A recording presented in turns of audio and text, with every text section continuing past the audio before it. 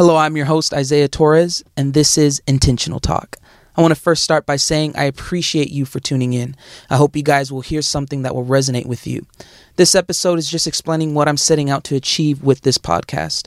I want to first say that this podcast is intentional. How and why, you may ask? Well, I myself am a curious person. I love to learn through many different avenues, whether it be through books, video, YouTube videos, and even podcasts. This goes for me and my school work as well. I try to take in as much information as I can, and I'm very intentional when I go to school. I'm intentional when I take notes in class. I'm very intentional with meeting my professor after class so I can go over any questions that I have. I'm very intentional in showing up on time, and I am that guy that sits up front. So I'm very intentional when it comes to these things. And I guess with this podcast, I want to ask the question, how much more intentional should we be with our relationship with God?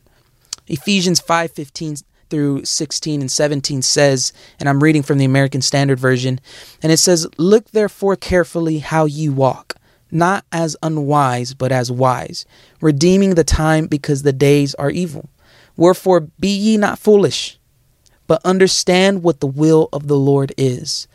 You see, we can't just go through our relationship with God and not be intentional. Scripture says, "Wherefore be ye not foolish, but understand what the will of the Lord is." We have to understand what his will for our lives is. And that means being intentional. Intentional in our prayer time. Intentional when we fast. Intentional when we go to church. And intentional when we minister. That's what we're called to do. Be intentional. I strive for this podcast to give people new ideas to be intentional. If someone can walk away from this podcast with a new way of being intentional, then I'm happy.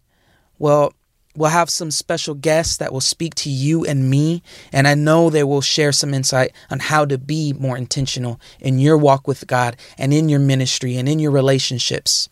So I thank you for giving me a listen. I appreciate you for tuning in, and I would really appreciate it if you go ahead and subscribe, share this podcast with your friends, share it on Instagram, Facebook, Twitter.